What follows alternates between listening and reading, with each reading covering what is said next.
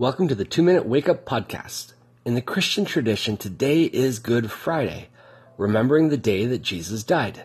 My name is John Warner, and today I hope you begin to wake up to who you were created to be.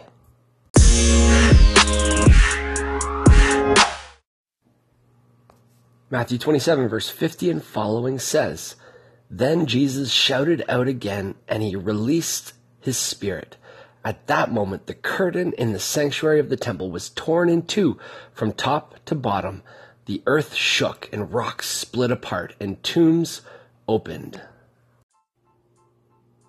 Matthew records that Jesus' death resulted in the physical world responding. A curtain tore from top to bottom. An earthquake hit the area, breaking rocks apart. Tombs opened. Now the curtain, it was a heavy divider in the Jewish temple, separating the holy place from the most holy place. And within the flow of the biblical narrative, this event jumps out. It signifies that there was no longer a separation between God and man, the sacred and the secular, the holy and the everyday. This idea emphasizes what we have been moving through from Genesis, that in our humanity, we were created to experience the moving, twisting, swirling dance of life and love, the life of God himself. John 3:16, that popular passage says that God loved the world so much that he sent his one and only Son, that whoever believes in him will not perish but have eternal life. Jesus came teaching us how to be human, sacrificing his very life for us so that we could experience new life. While changing the game for humanity, Jesus' death also sets a new paradigm for life: sacrifice.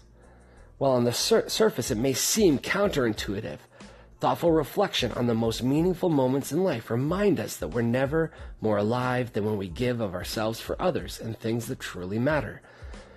Think of the whole series of sacrifices that a woman must go through in order to bring a baby, in order to bring new life into the world. This Good Friday, reflect on Jesus paying the ultimate sacrifice for humanity.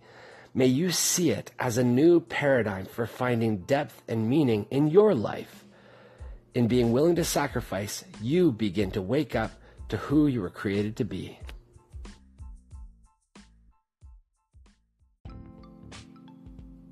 Thank you for listening to the 2-Minute Wake Up. Hit us up on social, touch base through DM on Instagram or through our Facebook page. My name is John, and I hope that our time together helps you wake up to who you were created to be.